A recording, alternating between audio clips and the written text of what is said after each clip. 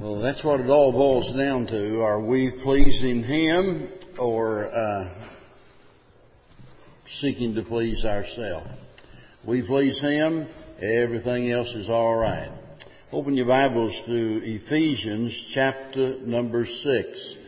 Ephesians chapter number 6. I said last week that there are actually several other messages that I could bring in conjunction with these pertaining to the armor of God. There is just so much more that could be said regarding spiritual warfare that leads us up to this point. And I decided I'm not going to try to go back over all of that. I'll save that for another time and other messages.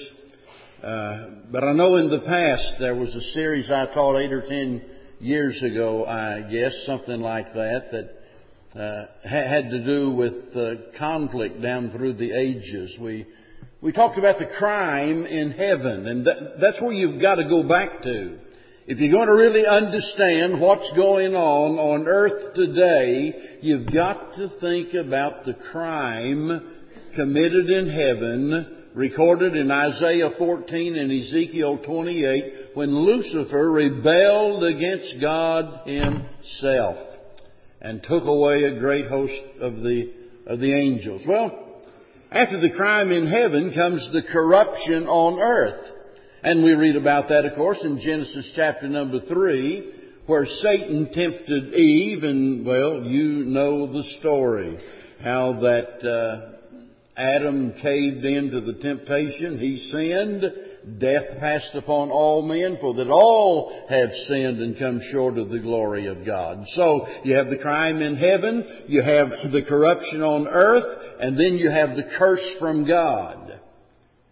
We wonder sometimes why there is venom in the viper and why there are thorns on the roses, and we wonder why things are like they are in this world today. Well, it's because we live in a cursed place. The earth is cursed. And one day God's going to remove it, but until He removes it, we'll have to earn our bread by the sweat of our brow, and things are not going to go right. Listen, we need to know this because we need to expect this.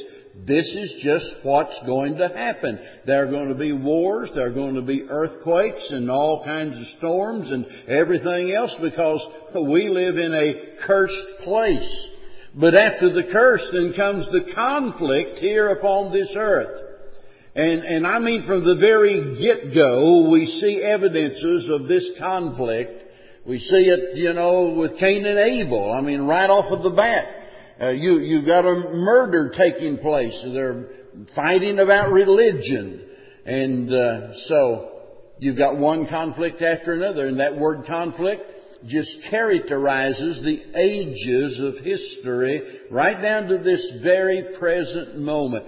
That's the way it is. And we might as well expect that. And, I'd like to talk considerably about, in light of all of that, the confusion in the churches. I don't have time to do that, but listen, that's a big part of the problem that we've got today is the confusion in the so-called churches around the world.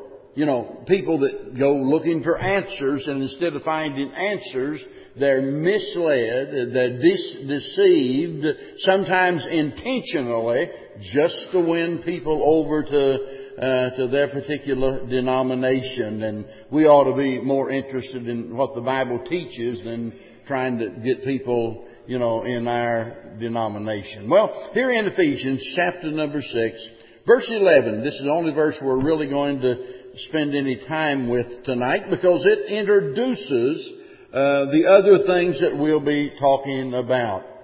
And we've already considered verse 10 back earlier when we were in chapter number 3, and a verse there. We tied these together about being strong in the Lord and the power of His might. But then he says, put on the whole armor of God that you may be able to stand against the wiles of the devil. Well, Whether we realize it or not, as I've been saying, we're involved in a spiritual warfare. That's an inescapable fact. It's not a matter of when and where. It's a matter of here and now.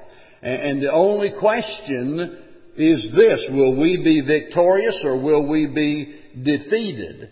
And that's determined by whether or not we appropriate what God has provided.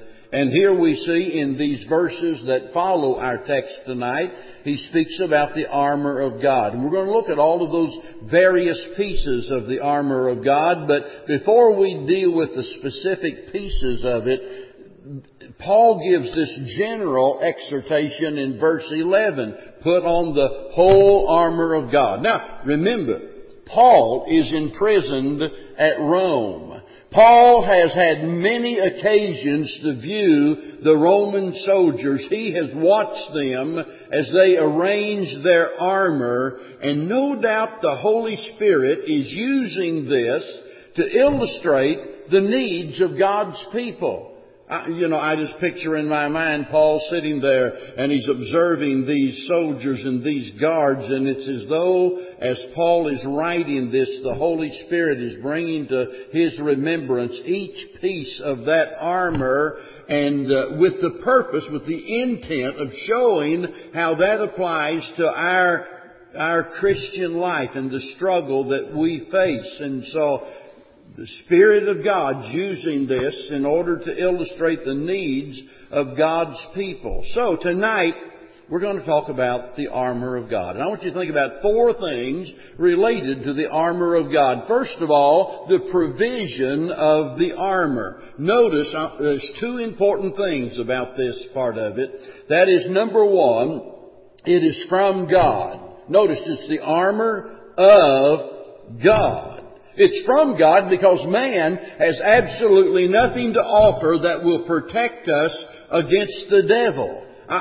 Help from man amounts to absolutely nothing more than the blind leading the blind. And I think maybe the best example that I can think of this is what is known as the psychotherapy movement.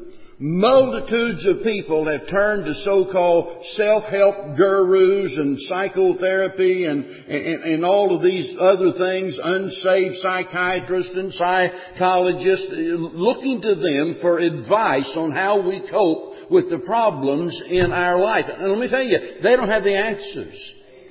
And for one thing, it's an absolute shame for those of us that are Christians to get our counsel from unsaved psychiatrists and psychologists. The Bible talks about, not receiving the counsel of the ungodly. And whenever a person rejects the Lord Jesus Christ as their Savior, they reject the Word of God as being the absolute truth. What in the world do they have to offer you whenever they tell you the Bible's not the absolute truth? And the fact of the matter is, and you might not know this, but it's true, in most instances, in dealing with those kind of people, one of the first things they want you to do is forget about all of this religious stuff.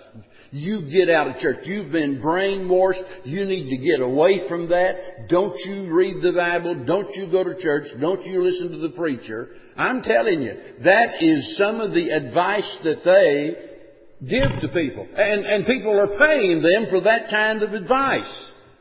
Nonsense. Now, if you don't remember anything else, I want you to remember this tonight, and I want you to jot it down maybe in the margin of your Bible here or somewhere where you can go back to it later. 2 Peter chapter 1, verse 3. Because this is one of the most important verses as a Christian that you'll ever read. 2 Peter chapter 1 verse 3 says, according as His divine power hath given unto us, that is unto us Christians, unto us all things that pertain unto life and godliness through the knowledge of Him that hath called us to glory and virtue. Now, do you believe that? Well, you should. I mean, that's just as true as John 3:16. How can you believe one and not the other? Somebody says, well, sure, I believe John 3:16. God loves the whole world. Everybody believes that. But we come to this verse, and why do we stumble over this when it says that God has given us how much? Everything, right? He's given us everything that pertains to life and godliness. So folks, listen, we are not lacking for anything. God provides everything we need to equip us for the battle and to make sure that we don't suffer defeat. So this armor then is from God. Secondly, it's not only from God, it is for Christians. Remember, Paul is writing to believers. He's writing to the church, to the saints there at Ephesus. And it's absolutely futile for you to tell unsaved people that they need to put on the armor of God. They can't put on the armor of God till they've received Christ as their Savior, you see. So these provisions have to do with people that are believers. Until a person is saved, no amount of argument, no amount of human reasoning, common sense, or humanistic psychology is going to help people like that. Their greatest need is for a Savior, not for advice. You can't give a person, listen carefully, you can't give a person spiritual help until the Spirit of God's dwelling in them. And the Bible says, if any man hath not the Spirit of God, he is none of His. We've got to have the Spirit of Christ. And that the only way we can receive the Spirit of God is by receiving the Son of God as our Lord and Savior. Do you ever wonder why people do the crazy things they do?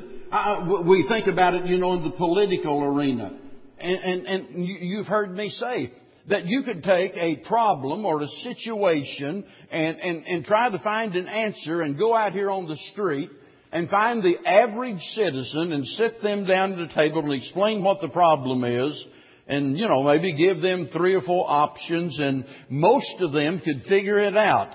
Okay, you're in debt and the income is just not sufficient to meet the outgo, and so what do you do? What do you do? I mean, common sense tells us what to do. But that's not what our politicians go by. I mean, it's just mind-boggling to see some of the decisions that they make, and you wonder how in the world can they do something that is so unreasonable, something that is so foolish. Now listen, there's a reason for this, folks. And the reason is because they have been blinded by the god of this world. And as the Bible tells us in 1 Corinthians 2 and verse number 14, it says, the natural man receiveth not the things of God, for they are foolishness unto him, and neither can he understand them. And that's why you can sit down with your unsaved neighbor, and here they are with all of their problems, whatever the nature of the problem might be. And here you are, you're trying to help them. You're giving them all of this sound advice, all of these scriptural principles, and you're entering into a debate with them about what they ought to do. And some way they just don't get it. Listen, folks, that's exactly what you can expect from unsaved people. The armor of God here is for believers. There's no way in the world that the unsaved person is going to profit from a study like this until first of all they know Christ is their Savior. Now, a lot of people make the mistake of not associating their problem with spiritual needs, and they just assume, well, my problem's not spiritual, it's emotional, or it's social, or it's financial, or whatever. But when in reality it is a spiritual problem. And I say that because man can never function as God intended as long as his spiritual needs go unmet. It's impossible. You see, God designed us so that we would never be satisfied unless we're living in fellowship with Him. And that's what the great search was all about in the book of Ecclesiastes. Solomon, goes out here on this search. In fact, he conducted an experiment. And he said, look, I tried everything, seeking to find satisfaction. And when it was all over, when it was all said and done, he said, it's all vanity. It's a soap bubble. It's nothing. And that's the conclusion that you come to when you leave God out of the equation. And so, notice he speaks about the provision of the armor. It's provided by God and for believers. Secondly, notice the purpose of the armor. Paul goes on to say that ye may be able to stand against the wiles of the devil. Now, everybody needs protection. Regardless of how long we've been saved, regardless of how knowledgeable we are of the Word of God, none of us are exempt from failing. You see, a Christian can commit any sin that anybody else can commit. They can and they do. They just don't live habitually under the power of sin because they've been delivered from that. They've been made a new creature in Christ Jesus, but never get the idea that just because you are a Christian and you've been saved for a number of years and you're very knowledgeable of the Bible and you pray every day and you read your Bible every day, I'm telling you, you're not exempt from falling just like anybody else. Satan is strong and Satan is stubborn. I mean, he doesn't give up, and that's why we've got to be alert, on guard, protected by the armor of God. Notice here that we may be able to stand. What are we standing against? The wiles of the devil. That word wiles means craft or the deceit. Satan is depraved, he's determined, he is deceptive, and he is destructive. You see, that's the manner in which he operates. He deceives people. You think about the crazy things that people do and wonder, why would you do something like that? Well, it's because they're deceived. You know, a lot of times we just label somebody as being crazy. We use that word a lot, maybe. The politicians or the leader of some country, people who go out, for example, and blow themselves up. You have a suicide bomber. Why in the world would somebody just strap on a bomb, go into a bus terminal or an airport or something like that and blow themselves up? Why, they must be crazy. No, listen, they're not crazy. They're not crazy at all. They've been deceived. That's what it's all about. They're believing a lie and thinking they're doing what is right and best in their eyes. They go to those extreme measures. Well, what Paul says here ought to encourage us, because he's telling us, based on this, that with the armor of God that we can stand against the wiles of the devil. Then he is in essence saying that our failure is not final and that victory is possible. In other words, we don't have to live a defeated life. And if you've been knocked down in a battle, if you've been momentarily defeated, hey, listen, you can still get back up and you can still keep going, because your failure is not final. With the armor of God, we're able to stand against the wiles of the devil. That's the purpose of it. Thirdly, I want you to think about the position of the armor. Naturally, we don't have time to talk about each piece individually, but notice what he says. He says, the whole armor of God. Put on the whole armor of God. Not just certain pieces of the armor of God. And he's telling us that every piece of God's armor is absolutely essential. That if we ignore any part, what happens is we leave an opening for Satan. So every part serves a vital purpose. For example, the loins are strengthened by the girdle. The vital organs are protected by the breastplate. Our feet are shod, which gives us a firm footing. The shield wards off the arrows of destruction. The helmet protects our head, and the sword gives us an offensive weapon, you see. And so each one of these serves a specific purpose, and so you can't just have one and ignore all of the others, you see. We need every piece, because what Satan does is to see an opening. He'll take advantage of that, and we let our guard down, and he doesn't miss many opportunities, let me tell you. One of our problems is this. It's that of becoming unbalanced or putting a lot of emphasis on certain doctrines and none on others. We Baptists have been very guilty of that in years gone by, emphasizing, and stressing the great importance of the doctrine of the church and of baptism and so on and so forth. And thank God for those that have taught us well in that regards, but some people act like that's the only thing in the Bible to teach. I've known preachers, some of them I've known over 40 years, and every time you ever hear them preach at a Bible conference, you're going to hear exactly the same thing by that preacher, because he's got a one-track mind. And I'll guarantee you when he gets up there, the subject's going to be the church. That's all he preaches on, the church. And others have got their hobby horses. I know some, the only thing they want to do is get up there and tell everybody all the things that they're against.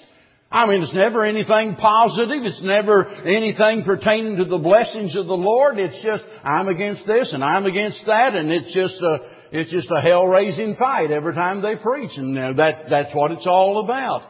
And we get out of balance. Now, the Bible tells us that we're to declare the whole counsel of God. We're not to leave any of it out. Preach the Word. That means all of the Word, the New Testament and the Old Testament. Whenever Paul met with the elders there at Ephesus, you'll remember over in the book of Acts, this is while he is en route to Rome or before he leaves. And here they are weeping and crying and they're begging him not to go. And he tells them, he said that I did not fail to declare unto you the whole counsel of God. So these people had been well taught, and now here he is some years later imprisoned in Rome and writing to these very same people that he had taught the whole counsel of God, telling them, you need to put on the armor of God. I think one thing that gets us in trouble is that we dismiss our failures as minor flaws. We really do. And you hear people say it all the time. Well, I know none of us are perfect. We're just human. How many times have you heard that? Well, we're just human. Or you hear somebody say, well, I guess I am a bit jealous, or maybe I'm a little bit selfish, or I'm somewhat angry. And well, you see where I'm going? I mean, just like this isn't any great big problem at all. And we need to learn to see sin as exceedingly sinful. That's what Paul talked about in the book of Romans. He tells us that the commandments were given. Listen, the commandments were never given to save anybody. They were given to show us that sin is exceedingly sinful. It's awful. It's terrible. It's vile. It's filthy. God hates sin of any sort. Be careful about just dismissing your failure as a minor flaw in your character. Listen, it's a big deal in the sight of God. We need the armor of God to protect us not only against those big blows, as we might call them, that would literally knock us off of our feet, and here we are just knocked out for everybody to see, but against those little kidney punches that wear on you and finally wear you down until the devil gets the victory. You watch these boxing matches, and when I was a kid, I used to watch Archie Moore and some of those old timers when they would fight. And listen, these folks were tacticians. I mean, they knew what they were doing. To the untrained eye, it might look like they're just out there in the ring throwing haymakers and just, trying to knock each other out with one punch. And that's not what they're doing at all. They've got a game plan. And a lot of times, the best way to get the guy flat on his back on the canvas is not to try to knock his head off, but to keep punching him in the kidneys until finally you wear him down. Look, we need the whole armor of God, not just part of it, because Satan knows exactly how to exploit our weaknesses, and whether you think of it as a big deal or just a little matter, it's all important And you need the armor of God. Now, one more thing I want you to notice, and that's the placement of the armor. Notice what he says. Two very important words. He tells us to put on the whole armor of God. Put on. That denotes responsibility. I've spoken again and again about the futility of human effort. That man is not going to be able to solve our problems. And we're not strong enough to solve our problems. We're not strong enough to defeat the devil. But here's the whole thing. Let's never suppose that effort is not required on our part. You see, the Bible's very clear that we are to be active rather than passive. Some of you will remember, and I've said it many times before, there was a group of preachers in England many years ago that started what is known as the Keswick Convention. And the Keswick Convention is based around what somebody termed as the deeper things of God. And to kind of sum up what they believed was this, that you got to just let go and let God. The more you try, the more you struggle, the more you're going to fail. You can't do it. You don't need to make any. Just quit trying and just start trusting. All of that sounds really super spiritual when you hear it for the first time, and especially the way they put it. I mean, it really sounds like, wow, they're on to something here. But the fact of the matter, the Bible tells us that we are to make an effort. The Bible tells us there are things, and we've already studied this in Ephesians, there are things we're to put off. Put off the old man. And there are things to put on. We put on the new man. And then there are things that he tells us to put away. Now all of that speaks about responsibility. It all speaks about effort on our part. Put off this. Put on that. Put away those things. Effort. Responsibility. Like the old saying, God feeds the sparrow, but He doesn't throw the worm in the nest. Amen. So, if we're going to experience what God can do in our life, victory demands God's power, but it also requires our activity. The Holy Spirit is our, what? Helper. He's our helper. We think about the word comforter, and that really misleads a lot of people. Think about, but he's got His arm around us and He's patting us on the back and He's comforting us. And that word comforter comes from a Greek word paraclete. It means one called alongside of to help. He's there to help us. He's not there to do it for us.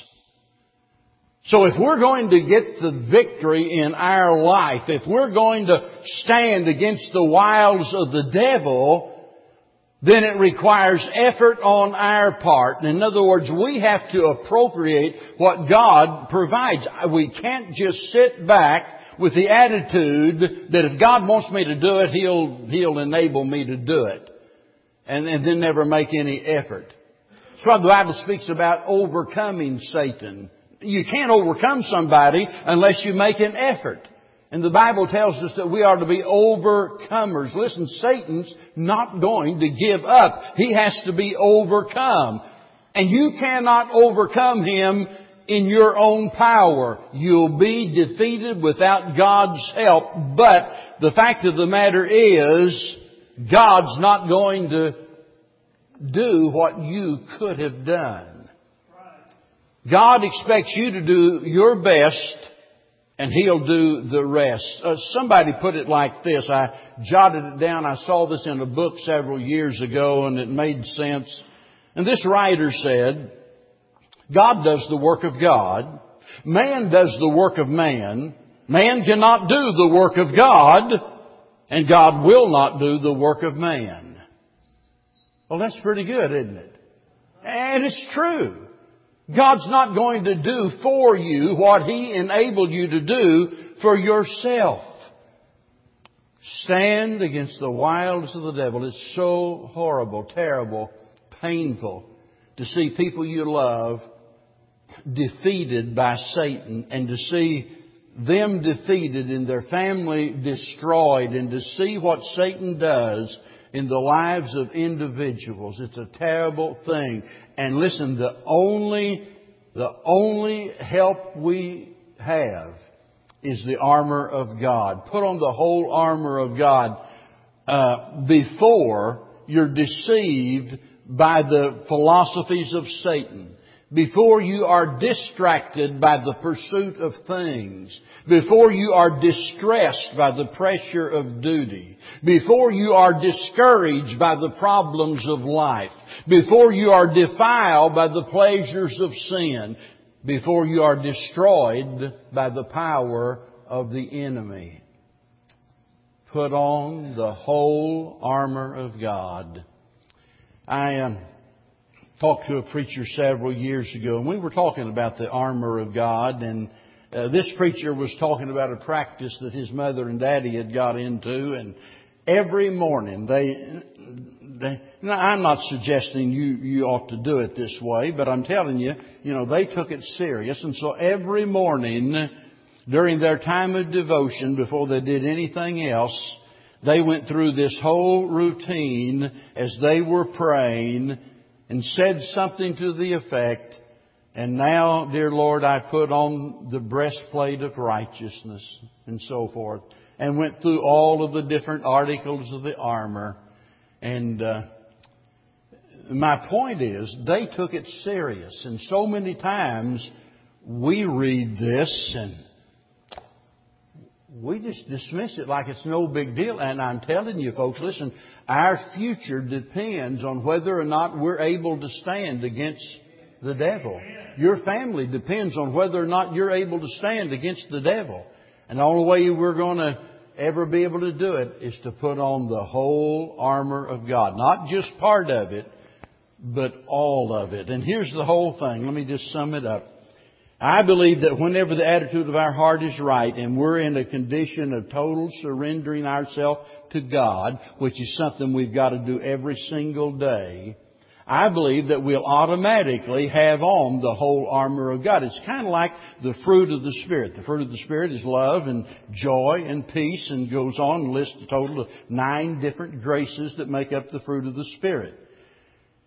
And a lot of people, I've heard people say, well, I really excel in this area here. I'm really great on the love part of it, but I don't do so good on the joy part of it. You know what? You've got exactly the same problem as the fellow that has a problem with all 9 parts of it. Because whenever I'm filled with the Spirit of God, I'm not going to possess just 4 or 5 parts of the fruit of the Spirit. I'm going to possess all of them, because it is the fruit, singular, not plural, not the fruits of the Spirit. It's the fruit of the Spirit. It's like a cluster. If we have one, we're going to have all of them. If you think you've just got 1 or 2 or 3, you've got an imitation. The other day during Thanksgiving, one of the grandkids came over to me and said, "Papa, can I have an apple?" And I looked around and I thought, where's any apples at? And I looked over there and I saw the big bowl with those big shiny wax apples in them. And I felt like saying, "Sure, honey, you just go over and get one." But imitation. Now, I make mention of the fruit of the Spirit for, I think, a very good reason. And that is that when we yield ourselves to the control of God's Spirit, and we are, as put it like Paul did, when we are filled with the Spirit that's under His control, all of a sudden, all 9 of those graces are going to be evidenced in our life. And the same thing's true in regards to the armor of God. I believe if I just totally yield myself to the Lord, then I'm going to be well decked out in each and every piece of the armor of God. Lacking part of that armor indicates a reluctance on my part to fully surrender my heart to the control of the Holy Spirit. It's real easy, and all of us would agree tonight, if I said, Do you agree that we'd all be better off if we just totally yield ourselves to the Holy Spirit and said, like Isaiah, "Here am I, Lord, send me." In other words, I'm ready to do anything you want me to do. We'd all vote for that. We'd all say, absolutely, that's what everybody ought to do. We all agree we ought to do that. But we all know we don't all do that. We don't all do it, even though we know that would be best. God's way is always right. It's always best. It's always safe. Let's stand together. Father, thank you for your word. Thank you for the clear instructions that you give. And thank you for the Holy Spirit that helps us to have an understanding of it. And now tonight, as we think about the struggle that we're in, here we are living in a world that's been cursed, in a world of conflict, facing a deadly enemy who is out to destroy us. And so tonight, help us, Heavenly Father, to do everything within our power to conform our ways to your word, that we might be able to stand, to not cave in, not fall down, but stand against the wiles of the devil. And it just might be that somebody here tonight will be subjected to temptation this week that's going to knock them down and send them to defeat unless they deal with these issues tonight. Help us to put on the armor that would protect us in Jesus' name. Now as we sing, if you're here and God's speaking to your heart, and it might be God speaking to you just in regards to maybe coming and spending some time in prayer. You don't have to say anything to me. Might be that God's moving on your heart, that this is where He wants your membership. I don't know what God's saying, but you do. And let Him have His way while we sing. To be like Jesus,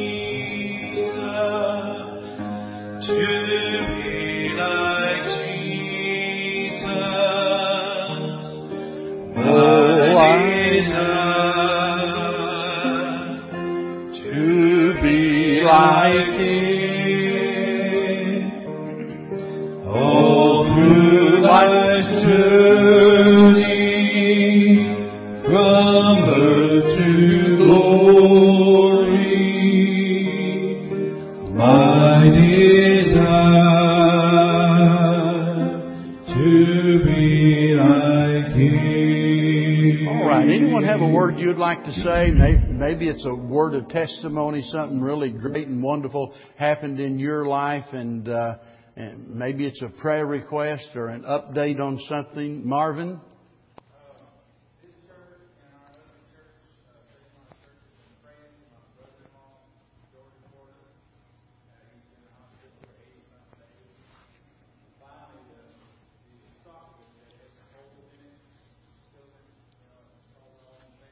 Right.